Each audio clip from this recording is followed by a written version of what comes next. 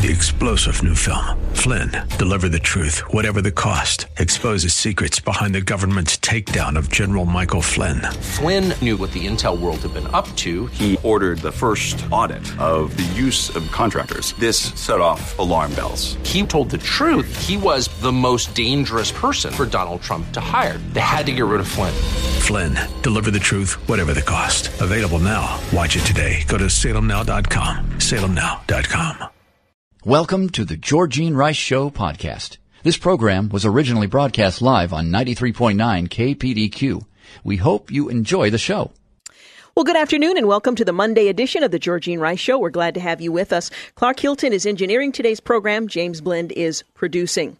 Well, there's a breaking news story that is a result of a Washington Post article in which it suggests that the president revealed classified information to Russian foreign minister and ambassador when they met last week.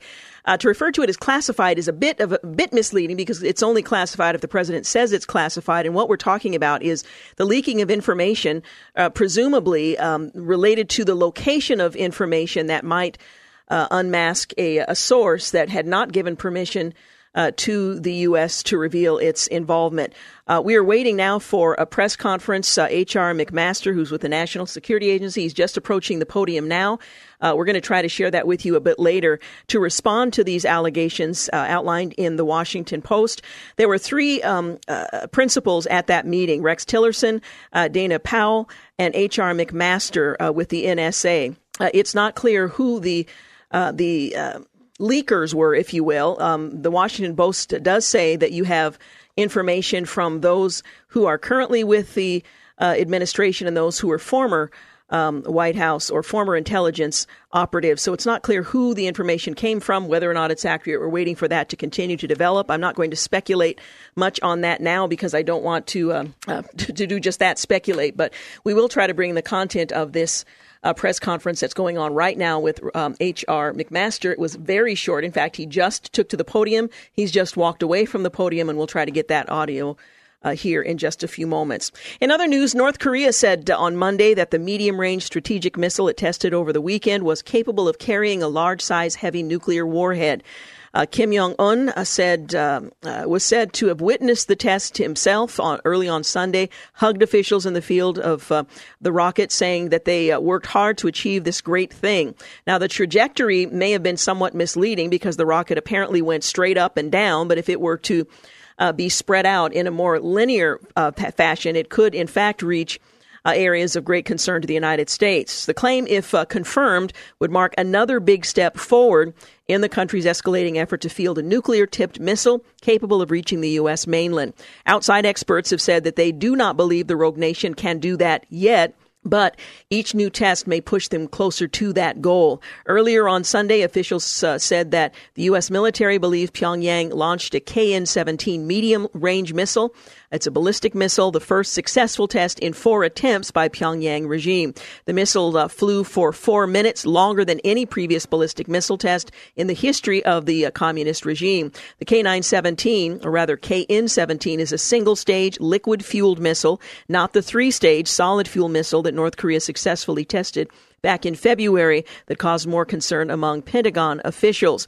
North Korea made 3 attempts last month to launch the KN-17, but failed each time. Officials have said that they believe North Korea aims to use the missile to target ships. The missile flew for half an hour, reached an unusually high altitude before landing in the Sea of Japan, the South Korean, Japanese, and U.S. militaries have said. The latest test came a few days after the CIA opened a new mission center to study the nuclear and missile threat from North Korea. Meanwhile, a U.S. agency, or rather a UN, a United Nations agency, is helping North Korea to patent application for banned nerve gas chemical, and one wonders why on earth they would move forward with that. For more than a year, a United Nations agency in Geneva has been helping North Korea prepare an international patent application for production of sodium cyanide. It's a chemical that's used to make nerve gas, the gas called tabun, which has been on a list of materials banned from shipment to that country by the UN Security Council since 2006. Well, the World Intellectual Property Organization has made no mention of the application to the Security Council Committee monitoring North Korean sanctions, nor the UN panel of experts that report sanctions violations to committees, even while concerns about North Korean weapons of mass destruction and the willingness to use them has been on a steep upward spiral. It's been learned that both UN bodies of the patent application for the first time late last week are examining the application file on a publicly available internet website. And information on the website indicates that North Korea started the international patent process in November of 2015, about 2 months before its fourth illegal nuclear test. The most recent document on the website is a status report dated May 14th of 2017 and replacing a previous status report on May the 8th, declaring that North Korean applicants' fitness to apply for and to be granted a patent. So apparently the right hand doesn't know what the left hand is doing at the United Nations. Meanwhile, several nations have requested urgent consultation on North Korea, and a closed-door meeting is tentatively planned for Tuesday afternoon, according to CBS News. The Japanese mission to the UN told CBS News that the request for an urgent meeting was a trilateral request by Japan, the U.S., and South Korea. The U.S. and China have been negotiating a new round of biting sanctions if further provocations were to occur, which, of course, one occurred on Sunday. The question will be if the most recent missile test spurs UN Security Council action. They tend to be very slow in moving. Meanwhile, U.S. Ambassador to the United States Nikki Haley tweeted out the following earlier in the day. North Korea test-fired a ballistic missile early Sunday morning from a facility near the country's west coast. U.S. officials have said, well, the missiles flew for half an hour, reached an unusually high altitude. The launch jeopardized new South Korean President Moon Jae-in's willingness to dialogue with the North and came as United States, Japan, and European navies gathered for joint war games in the Pacific. This also exposes perhaps the inability of China to rein in its ally and to control in any way what it does and does not do. It cautioned North Korea not to engage in another missile test, which, of course, it has now done. What happens next remains to be seen. Well, an armed Russian fighter jet flew alarmingly close to a U.S. Navy reconnaissance aircraft flying in the Black Sea on Tuesday, just one day before Russian Foreign Minister Sergei Lavrov visited Washington. Whether or not that was the subject of discussion is unknown. The Russian jet came as close as 20 feet to the American aircraft, remained that close for 5 minutes, according to defense officials. The Russian jet was carrying 6 air-to-air missiles under its wing, so it was loaded, making this episode highly provocative, one official said. It's very rare for a Russian jet to intercept a U.S. aircraft while visibly armed. This was a one-off, one official said. Well, that's certainly hopeful. Earlier, officials described the encounter as safe, and while this one was considered by the flight crew to be safe and professional, this sort of close encounter certainly has the possibility to become dangerous in a hurry, the defense official said. An Su-27 Russian jet made the close approach to the P-8A Poseidon while the Navy plane was in international airspace. The Navy vessel was scrambling reportedly after the Poseidon appeared to be approaching Russia's border. The Poseidon soon changed its course. In a statement issued on Friday, the Russian officials called the jet's intercept a greeting maneuver. That's in quotes.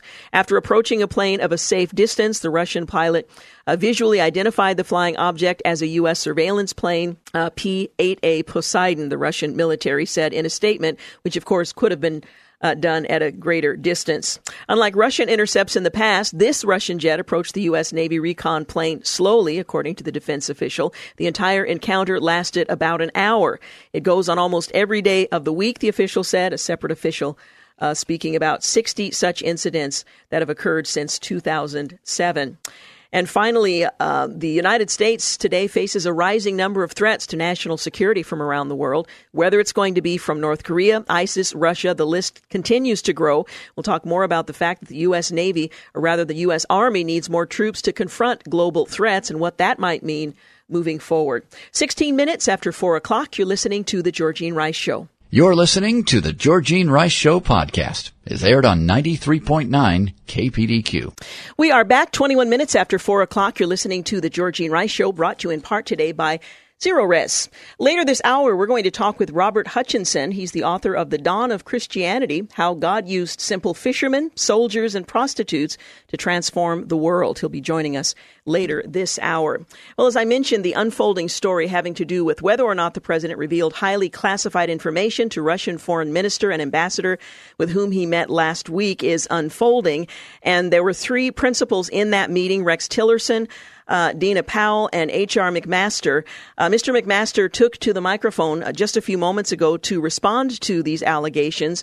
And the question is whether or not what the Washington Post has published is founded in fact, or if they are driving some sort of agenda. We can't answer that question at this point, and I'm not going to speculate, but this is what Mr. McMaster had to say in defense of that meeting, where he and two other intelligence community operatives would have advised and overseen the president as he spoke to the Russian foreign minister and the Russian ambassador. I just have a brief statement for the record. There's nothing that the president takes more seriously than the security of the American people. The story that came out tonight, as reported, is false. The president and the foreign minister reviewed a range of common threats to our two countries, including threats to civil aviation. At no time were intelligence sources or methods discussed. And the president did not disclose any military operations that were not already publicly known. Two other senior officials who were present, including the Secretary of State, remember the meeting the same way and have said so. Their on-the-record accounts should outweigh those of anonymous sources. And I was in the room. It didn't happen. Thanks, everybody. Thank you. That was the entirety of the statement made by the NSA Director, H.R. McMaster. Now, the Washington Post cited current and former U.S. officials, and generally, when you're referring to former officials, it's from a previous administration, and the speculation is, because this whole thing is fraught with speculation, is that it would have been operatives from the previous administration. We're going to leave it at that. Hopefully, there's more information to develop that will develop tomorrow. But again, there were three principals in the room who deny that this account in the Washington Post took place, that any information was in fact compromised. But you have the Washington Post, who has anonymous sources, current and former U.S. officials, as they've been described, and they went on to say that they could disclose more specific details, but chose not to. Again, the administration versus the Washington Post. Now, tomorrow, the administration has now another distraction to try to prevent Republicans from opposing them from behind, Democrats from in front, and just another element to the challenge of the administration to move forward and to govern. We'll continue to follow the story. Hopefully there'll be more details and information that can be confirmed, and we'll certainly bring it to your attention if that is the case.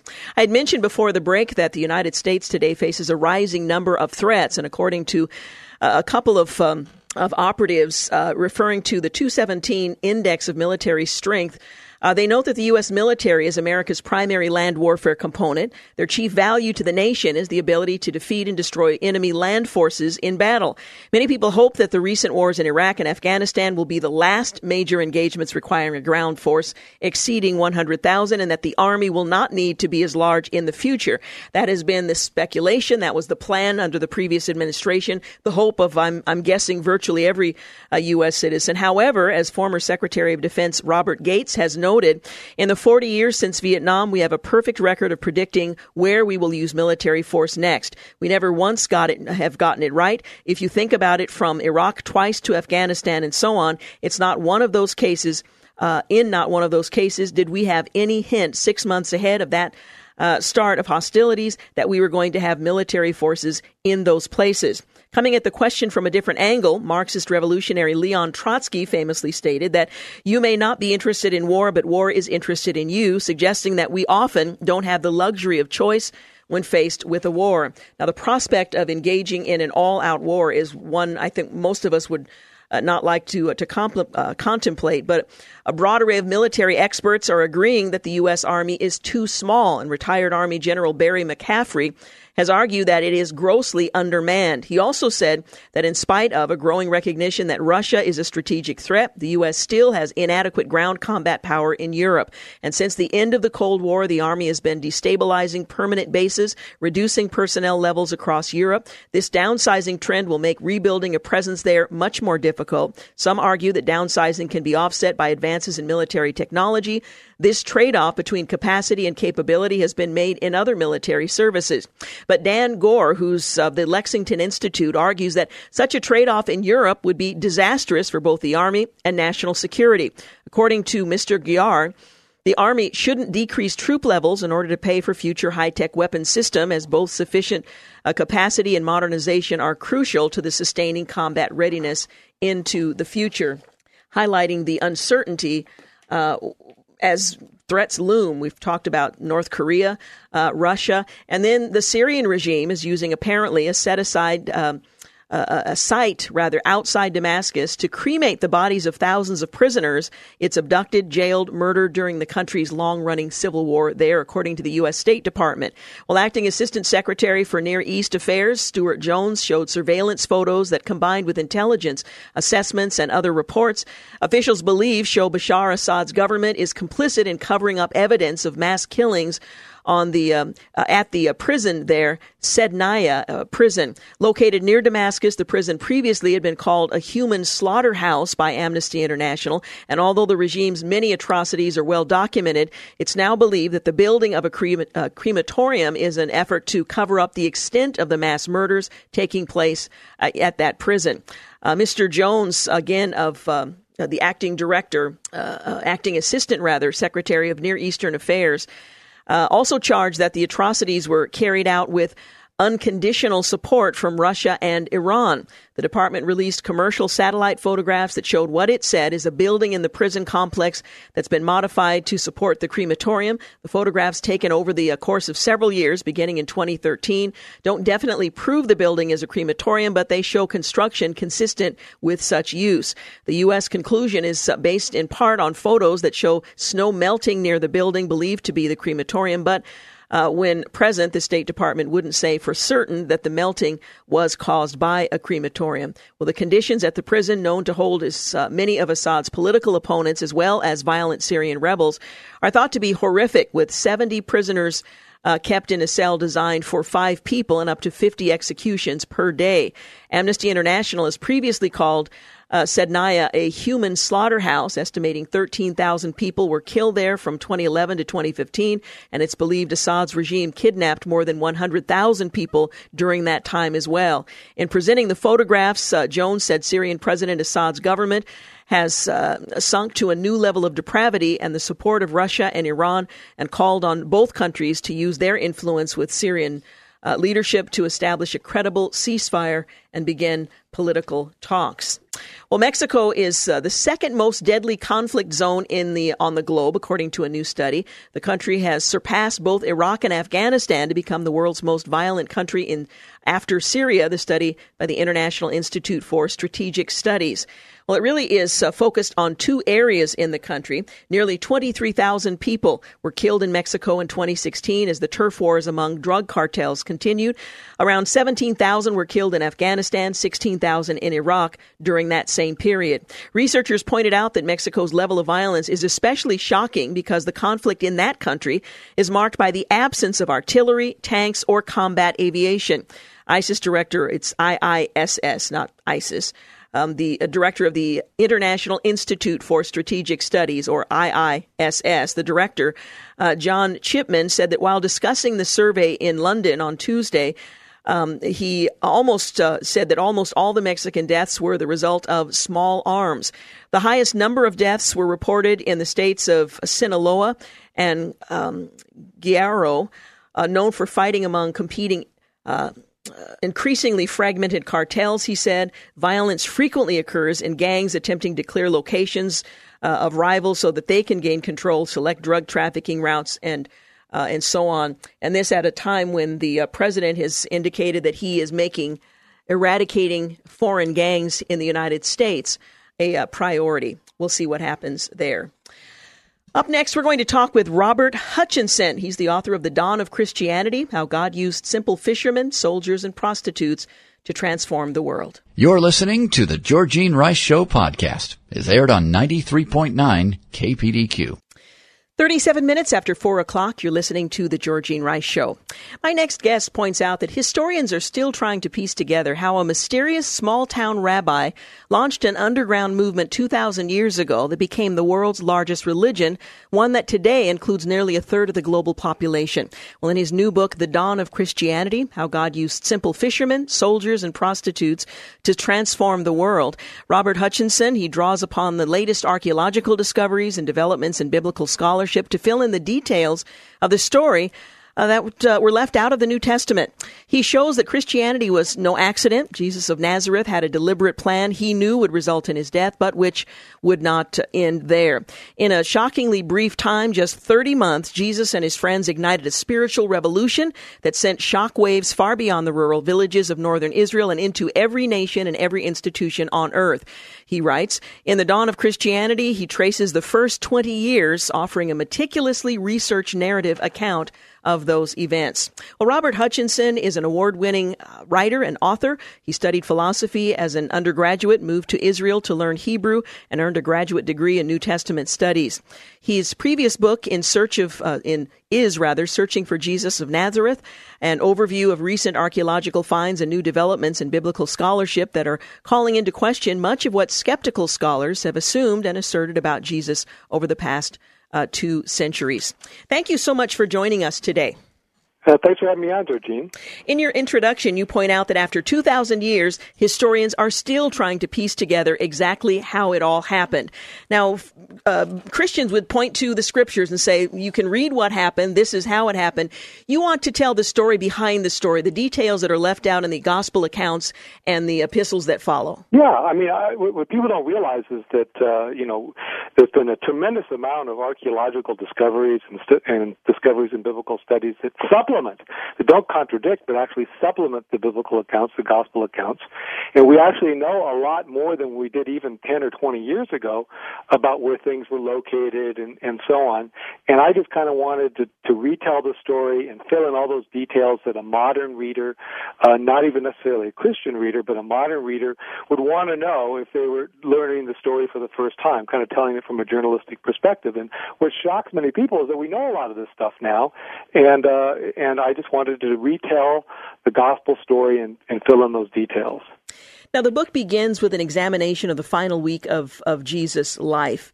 Following his sudden arrest, condemnation, execution, you examine what historians know and don't know about the appearances of Jesus to his followers and so on. Let's start at the beginning, in which you examine those early days.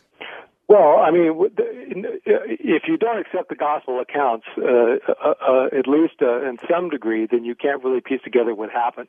But what I'm finding is more and more historians are accepting it. The hyper-skepticism that used to dominate biblical studies in secular universities has all but vanished in the last 10 or 20 years, largely because we've discovered so many things that support what the Gospels say from a purely historical point of view. We've discovered the burial box of Caiaphas, the high priest Caiaphas. We've found inscriptions with the names of minor officials that are mentioned in the Acts of the Apostles. So all of these details have made many secular historians step back from the skepticism that dominated academic studies of the New Testament, 10 or 20 years ago, and now they're much more willing to look at the Gospels afresh with new eyes and say, well, this is probably pretty close to what actually happened. And that's kind of a revolutionary change that's just happened in the last 10 or 20 years or so, and most people don't realize that.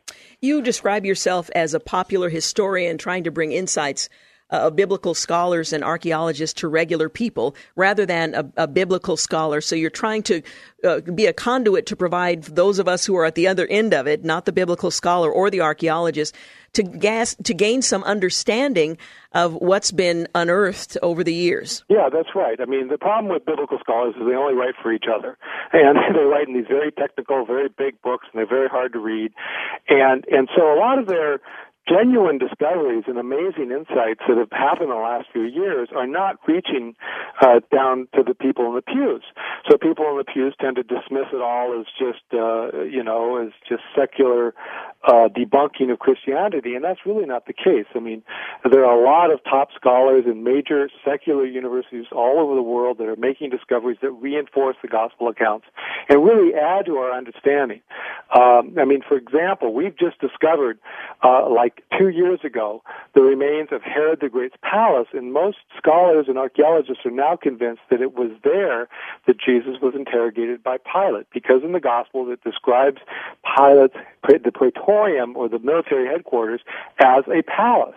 And in the past, they used to think it was all the way across Jerusalem at a tower, a guard tower that guarded the Temple Mount.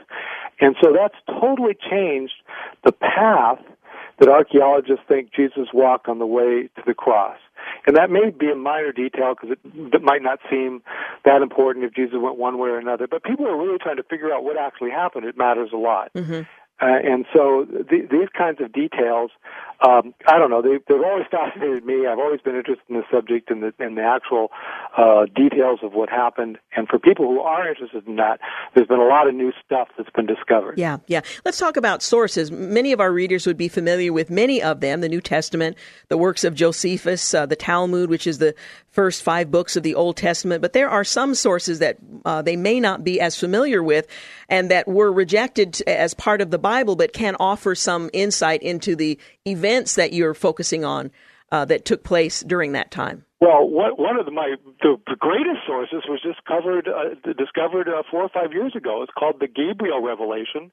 It's a stone tablet dating to the 1st century on which are written ancient Hebrew letters that describe a Messiah who would suffer and die and perhaps rise again. And what this is an authentic stone tablet that's been discovered, and it's been authenticated. There we go. It's been authenticated by archaeologists and everything. And what this proves was that the Jews in the time of Jesus some Jews were expecting a suffering Messiah. Okay, and the reason that's important is for the last 200 years, experts have been claiming that the Jews were not expecting a suffering Messiah. So all that talk in the New Testament about a suffering Messiah was made up by the early Christian church to explain away the embarrassing fact that the Messiah was crucified. Okay, so this was considered a justification of the fact that Jesus was crucified. And now we know that that's not true. So one of the foundation pillars for skepticism towards the New Testament, that literally goes back 100 to 200 years, has been wiped clean. And so we now know that there were Jews that were expecting a suffering Messiah. And so that belief was in the air and wasn't just made up by the early followers of Jesus as an excuse to explain away the crucifixion. So that's a source that was only discovered, in 2009. And that's actually on a stone tablet that was found on the other side of the Jordan River. So yes, we are discovering many, many sources that previous generations of scholars haven't looked at that are shedding light on the New Testament. We're talking with Robert Hutchinson. He is the author of a fascinating book, The Dawn of Christianity, How God Used Simple Fishermen, Soldiers, and Prostitutes to Transform the World. We'll continue our conversation in just a few moments. You're listening to The Georgene Rice Show. You're listening to The Georgene Rice Show podcast. It's aired on 93.9 KPDQ. We're back 51 minutes after 4 o'clock. You're listening to The Georgene Rice Show. Talking with Robert Hutchinson. He's the author of The Dawn of Christianity, How God Used Simple Fishermen, Soldiers, and Prostitutes to Transform the World. In the book, you place emphasis on the fact that Jesus of Nazareth had a very specific plan, and that he was not just a victim of circumstance that led him ultimately to Jerusalem, where he had declared and knew full well that his life would end. Talk a little bit about why that was important to emphasize and what we need to know about that aspect of his earthly ministry. Well, because there's been a lot of people who've over the years, actually centuries, have said that Jesus never intended to found a movement, to found what we would call the church, and as a result, they discount a lot of what the New Testament says. And I think the evidence is pretty clear from the New Testament that that is precisely what he did intend to do, and that he was bringing his message into the heart of his society, which was Jerusalem, and he knew that it would mean his death, and yet he did it anyway. And even from a secular perspective, even from people who aren't Christians, if they read the story with an open mind, I think they'll be amazed at just the drama of it itself, the Jesus' willingness to confront the most powerful people in his society and accept that he could very well be tortured and killed for what he was doing, and that's, I think, what actually happened. And I find that increasingly historians are saying that the story as presented in the Gospels makes the most sense compared to all the other, many reconstructions where people have tried to figure out what possibly could have motivated Jesus. I think the Gospel story is the most plausible.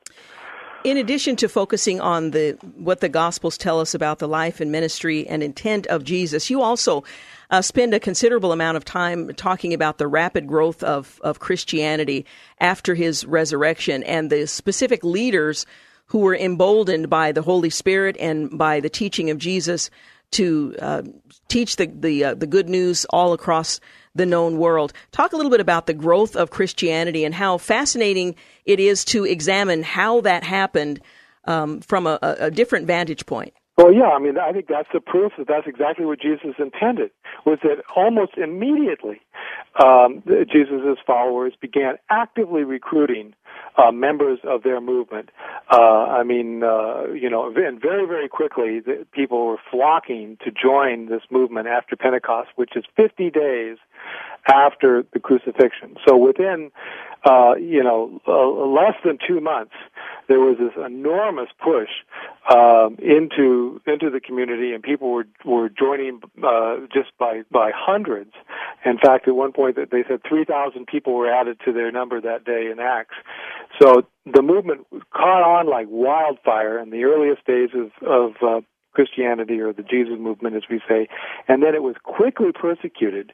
The evidence for that is quite strong, with the stoning of Stephen, the first Christian martyr, and the people quickly, because of this persecution, spread out and fled Jerusalem and moved into Syria and as far north as Antioch and Damascus, so that by the time Paul gets there to Damascus, there is already a thriving Christian community in that city. So that proves that, to me, it proves that the followers of Jesus took his commission very seriously and quickly fanned out across the Mediterranean to actively found a movement which became the Christian church. Does archaeology tell us much about that period? Yeah, they're finding more and more stuff every day. That's what's so amazing. As I said, for a long time, and to this day, people are trying to say that most of the Gospels are fictional. Yet we're discovering new archaeological finds almost every year that show just the opposite. That the people that are mentioned in the New Testament were real people. We have actual excavations of their burial sites. We have inscriptions with their names on them, and these are not even the important people. Some of these are minor officials, as I said before, and so that kind of reinforces the proof that this was a history. This wasn't a fictional chronicle that was just made up of thin air, which more and more people are saying these days, which is just demonstrably false. The whole Jesus myth thing that's on the internet. Now, what were some of the heated controversies and growing pains that arose in the early church? Well, as everyone knows, the biggest controversy that took about 20 years to resolve was whether you had to first convert to Judaism in order to join the Jesus movement. There were many people who had joined the community that were, some of them were Pharisees, they were zealous Jews for the law, and they sincerely believed that before you could become a part of the Jesus movement, as we like to call the early Christianity, you had to first convert to Judaism. And that didn't resolve itself until the First Council of Jerusalem that was held in around 49 AD. So it took about 20 years for that to be settled. And that was a huge controversy. And we saw very early on with the Apostle Peter and others reaching out to non-Jews that this too was part of Jesus' original intention, because they would not have done that if they did not feel that that was something that Jesus himself wanted them to do. And, you know, Jesus himself had said that I have not seen such faith even in Israel, when speaking of a Roman centurion who was a soldier of an occupying army. That in itself showed that he wanted his movement to spread beyond Israel to the Gentile world. And that's exactly what his followers did after his death and resurrection. What were some of the other historical sources that helped you reconstruct the early church? Josephus was huge. I know many of your listeners know who Josephus was. A lot of the earliest writings of the post-New Testament Christian writers will tell you a lot. There's a couple of fascinating chronicles that people should read. Early pilgrims who visited the Holy Land in around the 300s, and they've been invaluable sources for archaeologists trying to find things because they wrote extensively. Well, not so extensively. One didn't write very extensively, but the other one did. Wrote very extensively about her travels. She was a wealthy Christian woman who spent 3 years in Jerusalem around 380 A.D.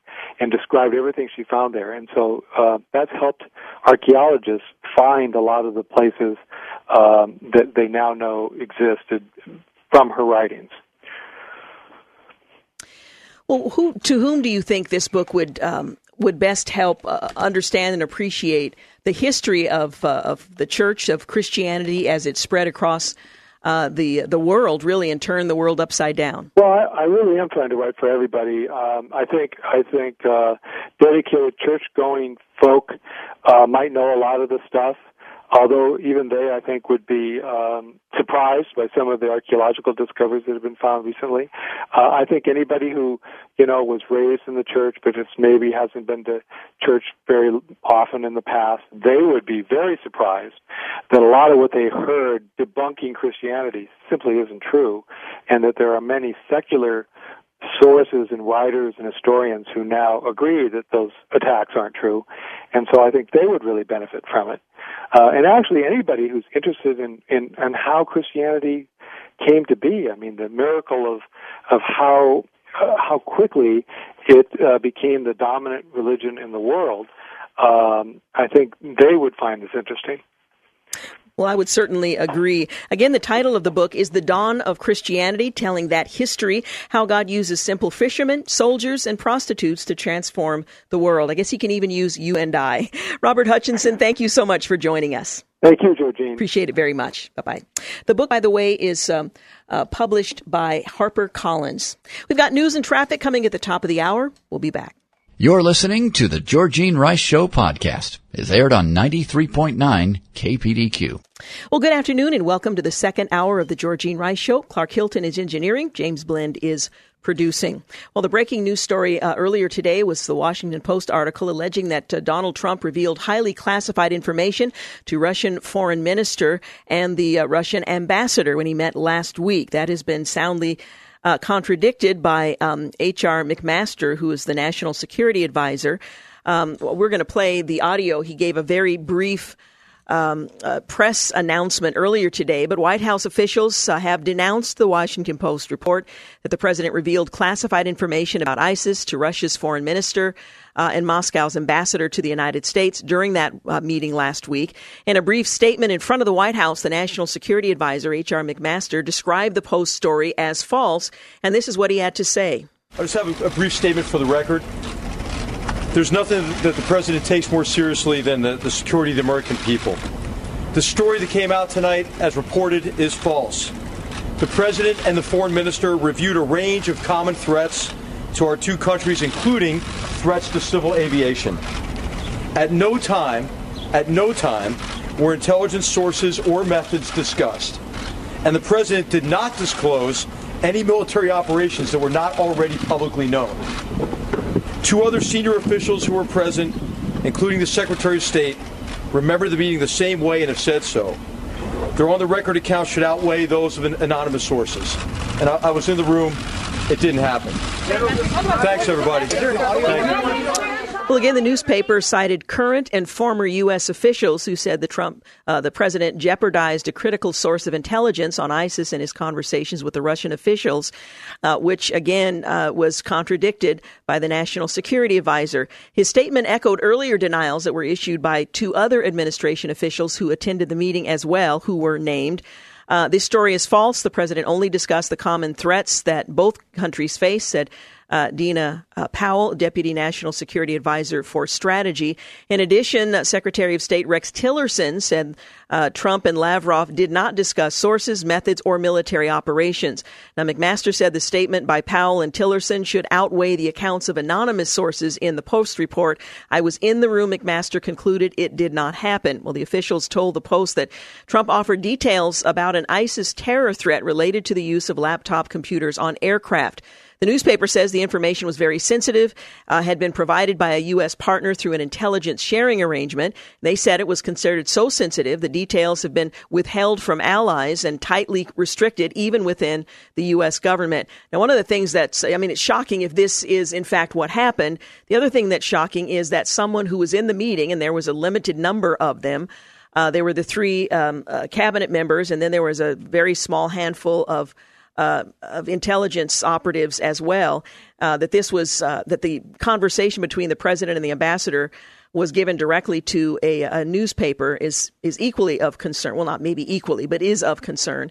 The Post claimed the intelligence partner had not given the United States permission to share the material with Russian officials that was allegedly shared during that meeting by the president. By doing so, they say, the administration jeopardized cooperation from an ally familiar with the inner workings of ISIS.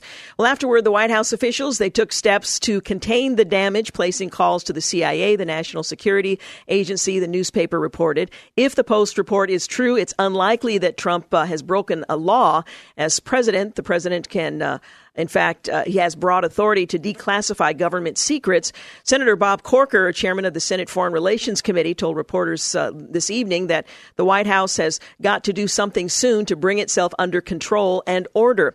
He said he would have more to say once he knows more about the news report.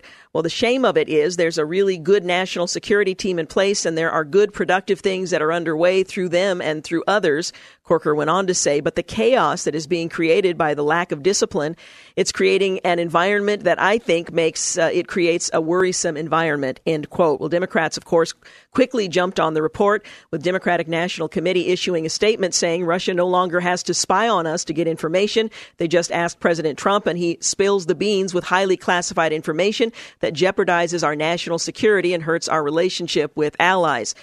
They didn't have the same level of concern when the former Secretary of State was giving access through her server to operatives of hostile countries either. So a little bit disingenuous to make the point now, although it's a valid one. If Trump weren't president, his dangerous disclosure to Russia could end with him in handcuffs, the DNC statement continued. But of course, the president has latitude that a civilian would not. Senator Mark Warner, the ranking member of the Senate Intelligence Committee, tweeted that if the Post's report was true, Trump's disclosure represented a slap in the face to the intel community. Well, you've heard a little bit from both sides what actually happened, what's accurate, what's not, what the cabinet members have said as opposed to unnamed sources. Will have to stand at the moment, but my guess is tomorrow will be a very full day of distractions for the Trump administration trying to resolve this latest controversy, and we'll follow the story as it develops. Well, an unprecedented global ransomware attack hit at least 100,000 organizations in 150 countries. It spread to thousands more computers today as people returned to work and logged in for the first time since the massive online assault began. The attack that started on Friday is believed to be the biggest online extortion attack ever recorded. It spread chaos by locking computers that run Britain's hospital network, Germany's national railway, and scores of other companies, factories, and government agencies worldwide. A BBC analysis determined that $38,000 had already been paid to those behind the attacks. However, that figure could climb exponentially as users logged in today, and those already infected give in to the rising demands. Well, Stephen Wilson, who's the head of Europol's European Cybercrime Center, told Sky News that it was now important that IT departments check their systems to ensure that they have not been compromised. He added it's not massively sophisticated in terms of the attack. What is new is the use of a worm to propagate through systems. It's beyond anything that we've seen before. Wilson spoke as hospitals in the UK were beginning to get back to normal, although some were still experiencing problems after the global attack, which hit 48 National Health Service trusts in England, 13 Scottish health boards, according to Sky News. President Trump ordered his Homeland Security advisor, Tom Bossert, to hold an emergency meeting on Friday night to assess the threat posed by the cyber attack. Senior security staff held another meeting in the White House Situation Room on Saturday, and the FBI and National Security Agency were trying to identify the perpetrators of the massive attack, and said one official who spoke on condition of anonymity. Security experts warn that further cyber attacks are likely. One of the things I keep hearing referenced over and over again is the fact that if you are keeping up with the updates that your provider is offering, you're less likely to fall victim to this kind of cyber attack. I know that my phone, for example, over the weekend, it imposed updates that I wasn't really interested in getting, and it's frustrating because now I have to learn a whole new way of doing virtually everything. But looking at a story like this, those updates are for a reason. They anticipate problems that either they've experienced or are likely to be next, and so it's important to keep those systems updated. And I guess I had to take back my lament over the weekend of having my phone updated without really having any options to do otherwise. Hey, I want to remind you before we go to break here in just a couple of minutes that this Saturday at 6 p.m. at New Hope Auditorium, the Portland Singing Christmas Tree Choir is presenting the Hymn Sing. This is the first one of 2017, and we would love for you to come and be a part of that. The event is free of charge, but we do ask that you get a ticket, and that gives an opportunity to make sure that everyone who plans to come has seating. So if you would be so kind as to make arrangements to go to the website or to phone them, you can get your ticket. There'll be a free will offering taken at the event. That telephone number to secure your ticket, 503-557-8733. That's 503-557-8733. You also have an opportunity to enjoy a dinner before the concert. The cost of that chicken dinner is $10. That will begin at 4:30, and you'll need to reserve and purchase your ticket for your dinner, and you can reserve your free ticket for the Hymn Sing as well. That telephone number, 503-557-8733. That's coming up this Saturday at New Hope Church in their auditorium on Southeast Stevens Road in Happy Valley. And that's featuring the Portland Singing Christmas Tree Choir, Timothy Greenidge, Coral Walterman, Aaron Tamblin, and you. The choir invites you to sing along. It is, after all, a hymn sing, and it's a beautiful, beautiful time to lift our voices in praise. And what a sound we all produce. I think last time there were about 2,000 people in the audience, 150 plus choir. And I'm telling you, it was just, it was amazing. I confess to having teared up several times during the course of it, singing these familiar old hymns of the faith that keep us tethered to the generations that have passed and the generations yet to come. These are beautifully written songs that we will share together this Saturday at the Hymn Sing. You're listening to The Georgene Rice Show, 15 minutes after 5 o'clock. We'll be back. You're listening to The Georgene Rice Show podcast. It's aired on 93.9 KPDQ. 20 minutes after 5 o'clock, you're listening to The Georgene Rice Show.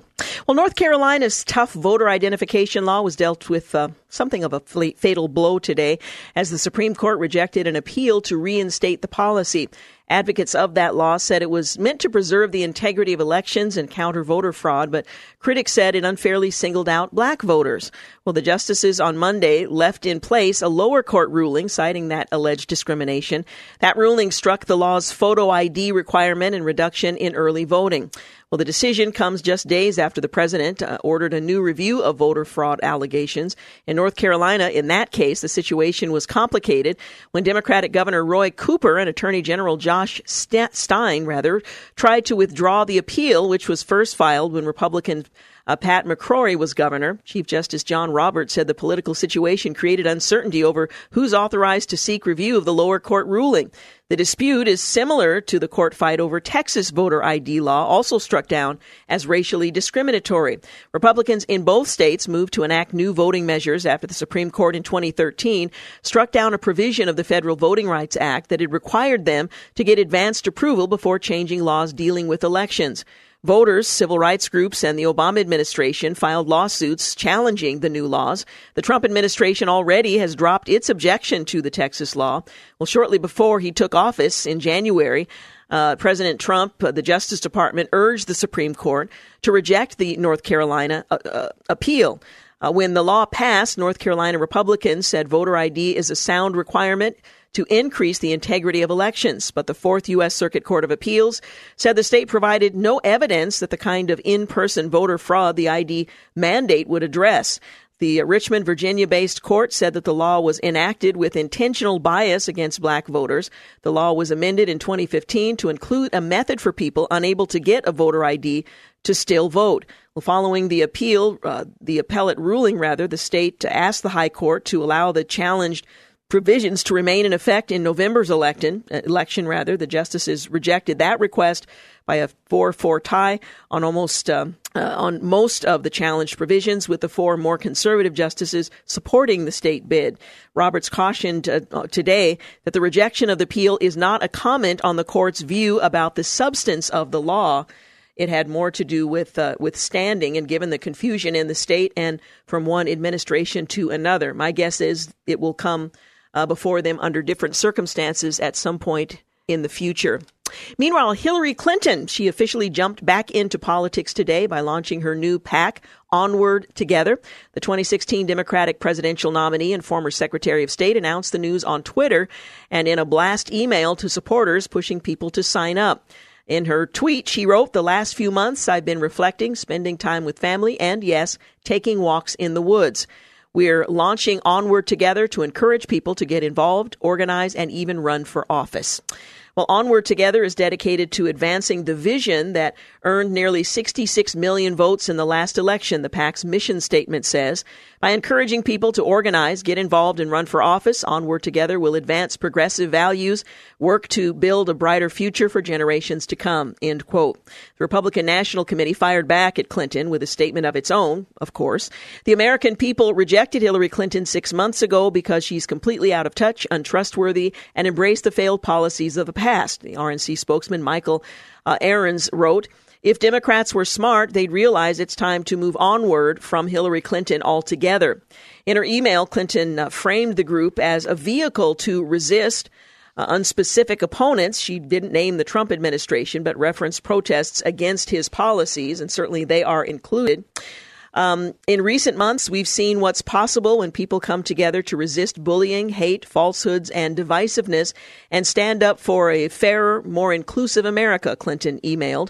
From the Women's March to airports where communities are welcoming immigrants and refugees to town hall meetings, in every community, Americans are speaking up and speaking out like never before, end quote. Well, Clinton specifically said the PAC would back groups like Swing Left, Color of Change, and Emerge America, and tweeted, "Stay tuned for more to come. This year hasn't been what I envisioned, but I know what I'm still fighting for, a kinder, big-hearted, inclusive America onward," she tweeted. Clinton has spoken out repeatedly about her defeat by Donald Trump in last year's election. At a women's conference earlier this month, she blamed former FBI Director James Comey and Russian interference for the loss, while also saying she took absolute personal responsibility for her defeat. It's the new math, so you can figure that out. If the election were on October 27th, which of course it never is, she said, "I would be president." So she's got a new organization. You can look for more information on that as you are interested. Well, I wanted to spend the remainder of the program looking at stories that are behind the stories, things that are happening in God's economy that you may not otherwise be aware. One article out of CNS News points out that Christianity in Europe isn't quite, the demise, as they put it, of Christianity isn't quite what you might have expected. Has it been greatly exaggerated, they ask? Well, there are some encouraging signs of life, and I think you might find this encouraging as well. It's become customary to refer to Europe as post-Christian. This is a CNS editorial, but this is an overstatement, and it obscures large differences in religious practices across the continent. For instance, Poles are far more likely to attend church on a weekly basis than Scandinavians, and even more likely than Americans. Still, it's difficult to dispute the idea that Christianity's influence in Europe on both the personal and societal level is in decline. But a pair of recent stories suggest that this may be changing.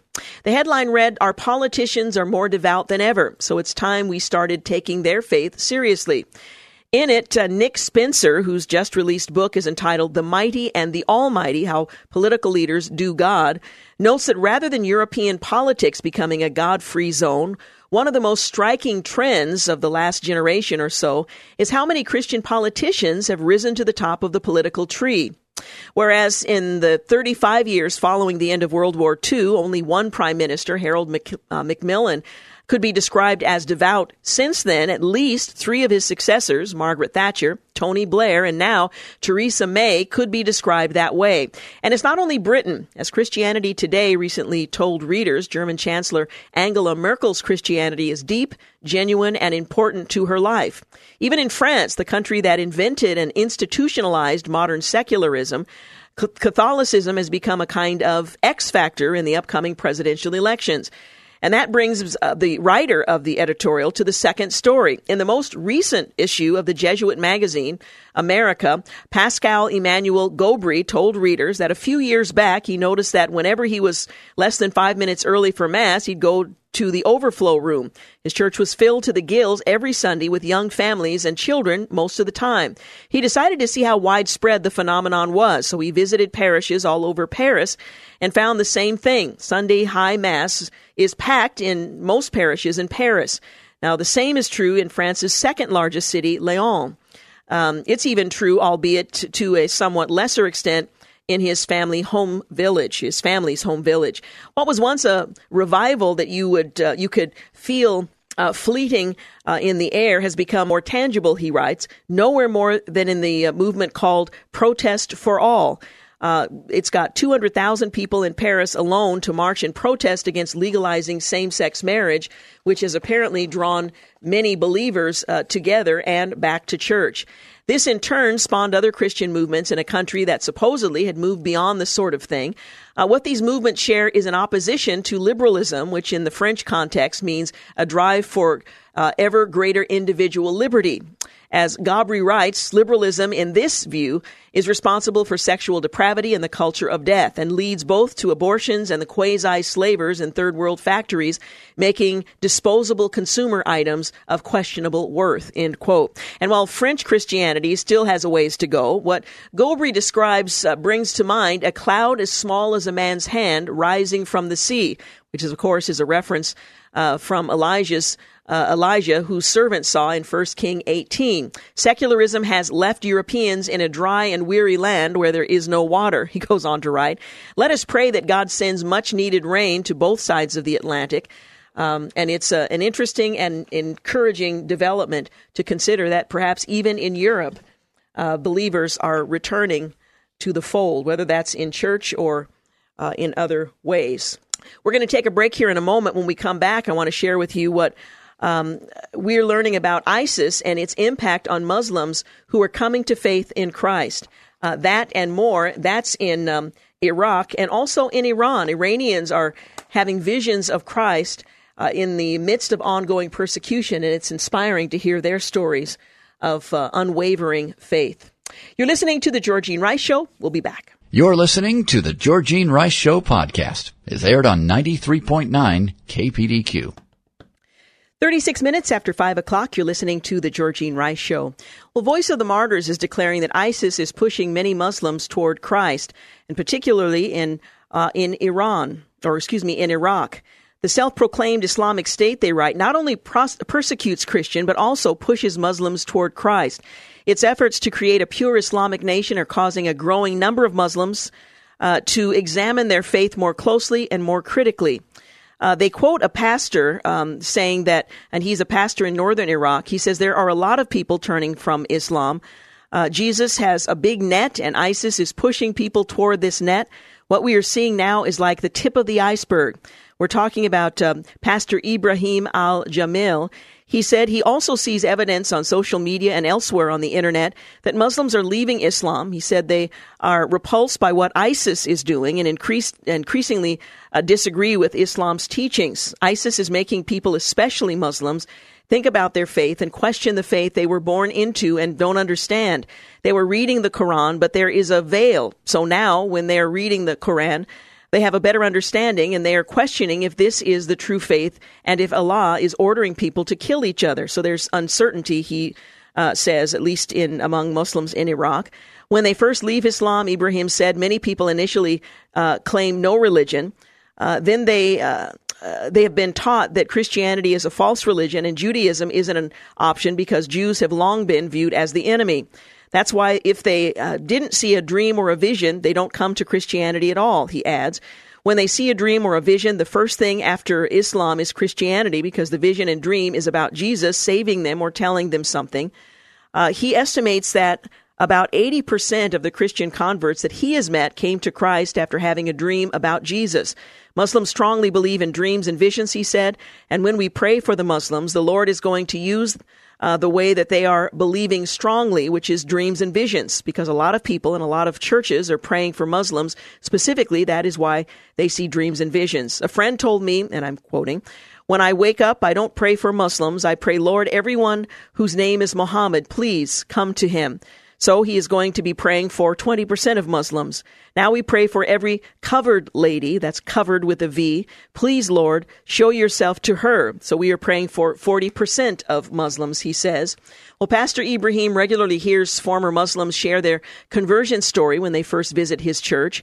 One guy came to me and said, I want to become a Christian. I said, why? He said, because I saw in the river and no one could help me. But I saw a face full of light come to me, and I was reaching my hand to him, and he took me out from the river. I asked him, who was this man? He said, Jesus. I said, referring to the pastor, how did you know?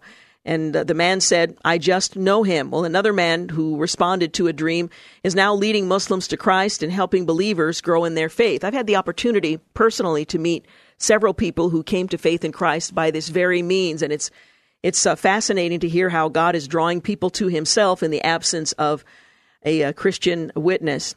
This guy saw all the prophets coming in his dream, Ibrahim says, the pastor, all the prophets, one after the other, starting from Moses. At the end, he saw Jesus coming, the last one, and he said, I waited for Muhammad to come because for them, he is the last one, and nobody showed up. They said Jesus is the last one, so he became a Christian, and now he is a pastor. Well, during a recent 4-month period, Ibrahim's church baptized 15 new believers, 8 of whom were former Muslims. When former Muslims get baptized, he said they are forever committed to Christ, even in the face of intense persecution. He said that getting baptized means they become a Christian and they left their life and now they are ready to die for Jesus, even if it costs them their family. And while ISIS continues to push Muslims toward Christ, it also continues to drive them out of their homes. Nearly 3.3 million refugees have fled ISIS in Iraq alone. And though Christians are part of this exodus, Ibrahim's church is continually replenished with new believers. It's a constantly different congregation. It's difficult to keep people, he said, but new people are coming, so the church is full every Sunday because a lot of people are coming to know Jesus.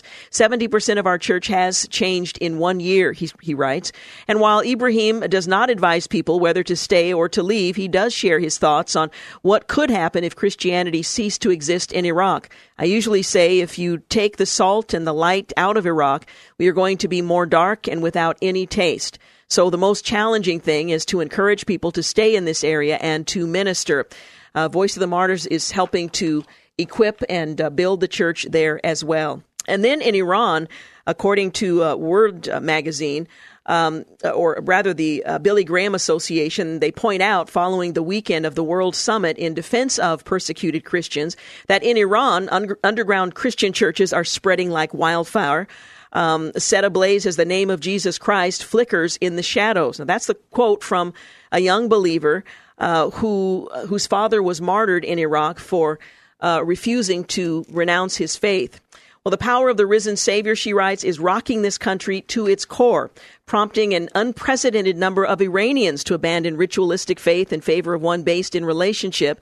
Converts covertly cluster in homes over shared Bibles, worshiping so softly they can't always hear themselves, let alone each other. They meet quietly and carefully because in Iran, anything other than Islam can be considered anti-government. If the wrong neighbor finds out, the consequences could be dire. Their life is in danger, but they're coming to Christ because they feel that this is actually a true relationship, says Rushin Soodmand. She's a native of Iran. They can see the presence of God, she writes. Well, the voices of the faithful might be muted, but their hearts are bursting. And this surge of Christian faith encourages her. She understands firsthand the peril of having such devotion. Her father was hanged for refusing to deny Christ. Hussein, Soodmand, Rashin's father, was raised Muslim in the holy city of Mashhad. During his 2-year military service, he was hospitalized with sickness, and a friend of his, an Armenian Christian, came to visit. The friend left him with a cross. That night, the young Muslim dreamed that Jesus Christ gave him something to eat, and he woke up sweating, realizing that Jesus had healed him. He accepted Christ into his heart on that day. His life was changed, and from that point forward, he devoted it to serving the Lord, even though that meant being rejected by his family. Years later, Reverend Hussein Soodmand, he started a church in his home. A dozen or so Christians, many of them converts, would gather in his home, his basement, for service. They sang worship songs without instruments. They listened to a message while poring over hard-to-find copies of God's Word. Now, just picture that in the darkened basement, singing without instruments, poring over what fragments of God's Word they had. It was a great time, says his daughter. I was very small, so I always loved to go for worship. She says that she was a preteen at the time. She admitted with a laugh that she didn't like to stay for the preaching, but she always loved the worship. Still, the Word of God had been impressed on her heart, and along with her father's unapologetic decision to follow Jesus, she remembers her family gathering every night at about 9 p.m. for Bible reading and prayer. At age 7, she had her own dream about Jesus, and that solidified her faith. She says, I saw Jesus and my father. They started walking toward me, walking forward, and they looked back and said, follow me, follow us, she recalled. That's had a great impact on my life. Well, she is the daughter whose father spent the better part of her life sharing the gospel, who ultimately lost his life for that very reason. She made a decision to follow Jesus that day, and she stuck with it, even though her Muslim classmates considered her unclean. It was stressful, and there were challenges such as explaining what it meant when she said that her father was a pastor.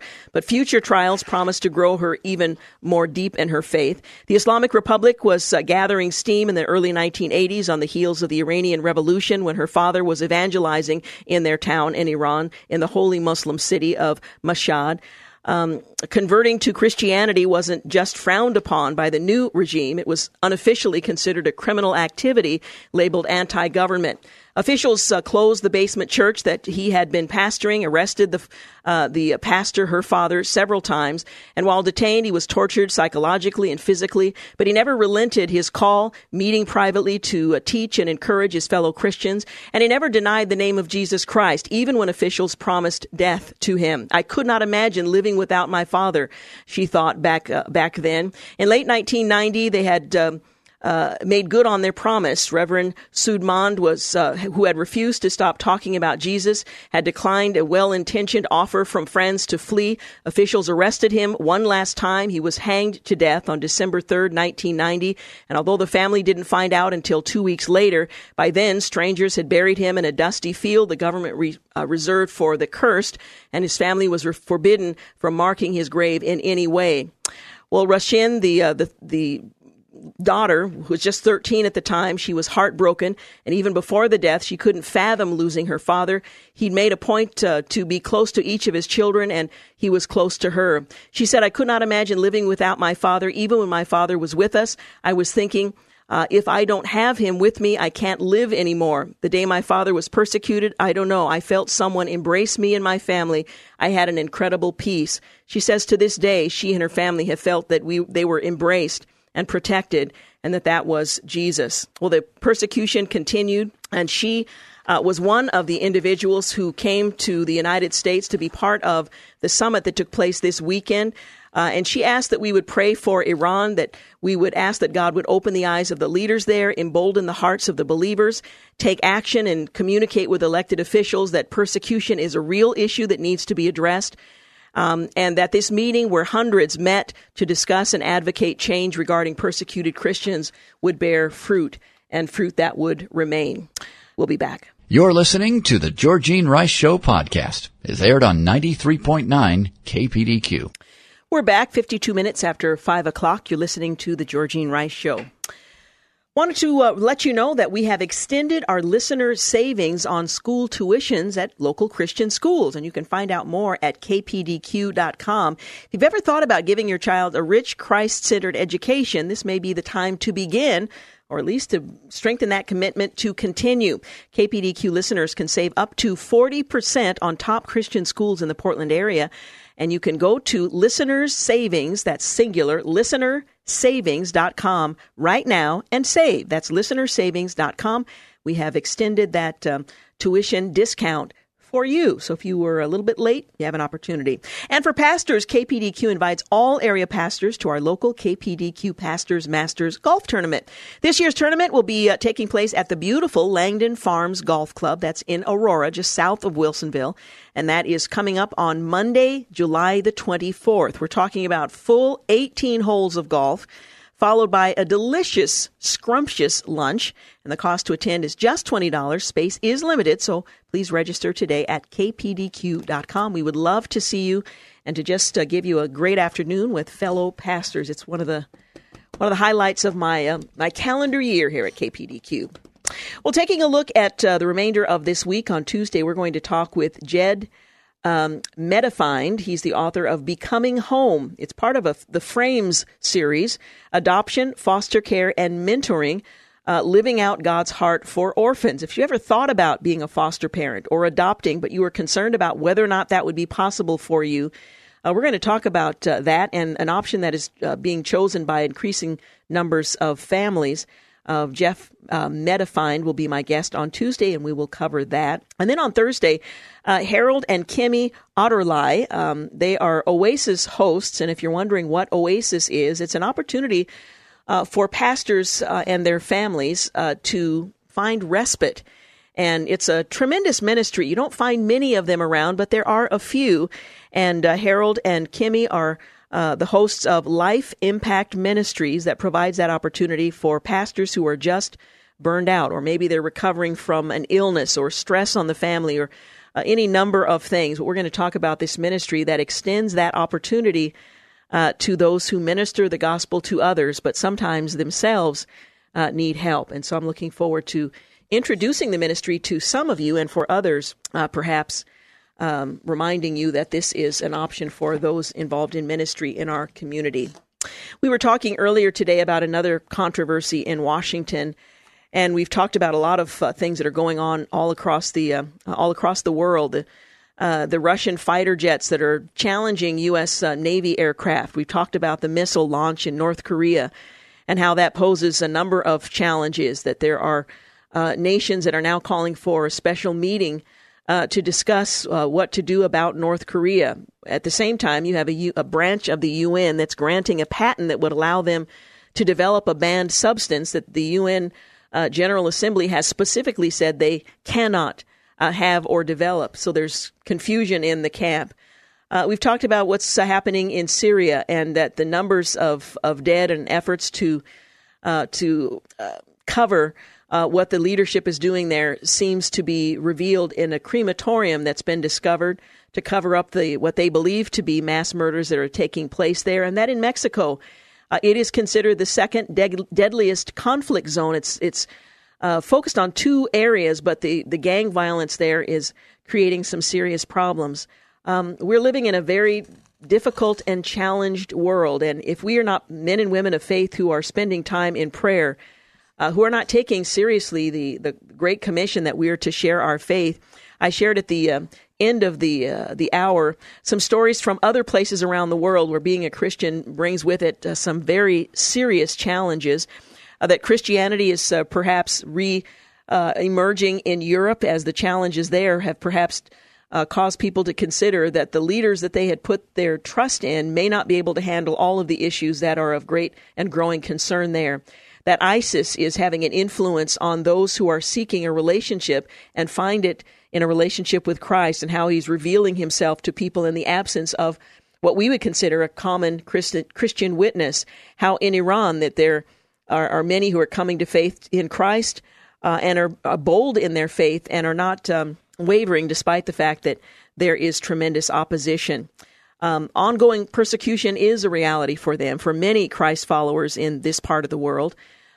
Open Doors, which is a global watchdog, helps keep some of us informed. And in Iran, for example, 8 out of the 50 countries most hostile toward Christians, there is a growing church. There is a growing vitality in the Christian faith. The oppression, they tell us, is extreme. Arrest and violence are commonplace for anyone engaged in Christian ministry or evangelism, and yet the church is growing and people are serious about their faith. Bibles are not allowed to be printed there. In fact, the young woman whose story I was sharing earlier warns people to stay away from the book that, or rather the government has produced, she tells us, a public service announcement that warns people to stay away from this book because it will change your life, at least admitting that the Word of God has the capacity to change one's lives. Now, what they mean by that is quite different from what you and I might, but it's encouraging to see what's happening there. She writes, Rashin, again, quoting her, they thought that maybe they can change people's minds from being Christian, but I think that was one of the ways that God used to evangelize. Many people there are actually seeking for that Bible, recognizing it has the power to change life. And in the public service announcement that the government intended to discourage people is, she suggests, actually encouraging them to seek after the Bible, the Word of God. Well, even under decades of rising persecution, she goes on, the hunger for God's Word has only strengthened. She remembers in the years after her father's murder and he was hanged for his faith, that she would handwrite scripture and leave them in a taxi or in a restaurant. Once she wrote the entire Gospel of John, and at the prompting of the Holy Spirit, she left it on a stranger's doorstep.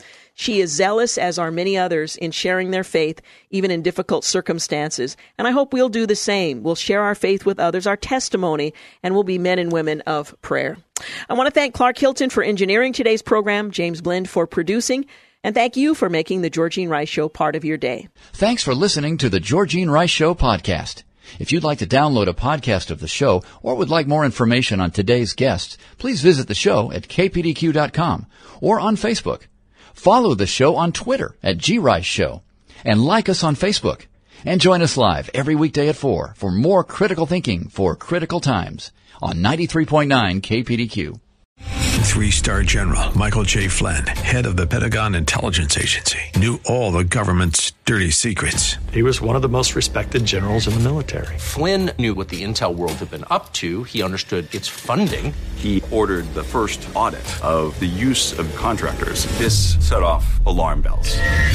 The explosive new documentary, Flynn, Deliver the Truth, Whatever the Cost, uncovers the facts behind this scandal. Flynn told the truth. He was the most dangerous person for Donald Trump to hire. I find out the worst enemy that I'm going to face in my life is right here in America. They took my assessment and they wanted me to change it. And I was like, I'm not changing it. They had to get rid of Flynn.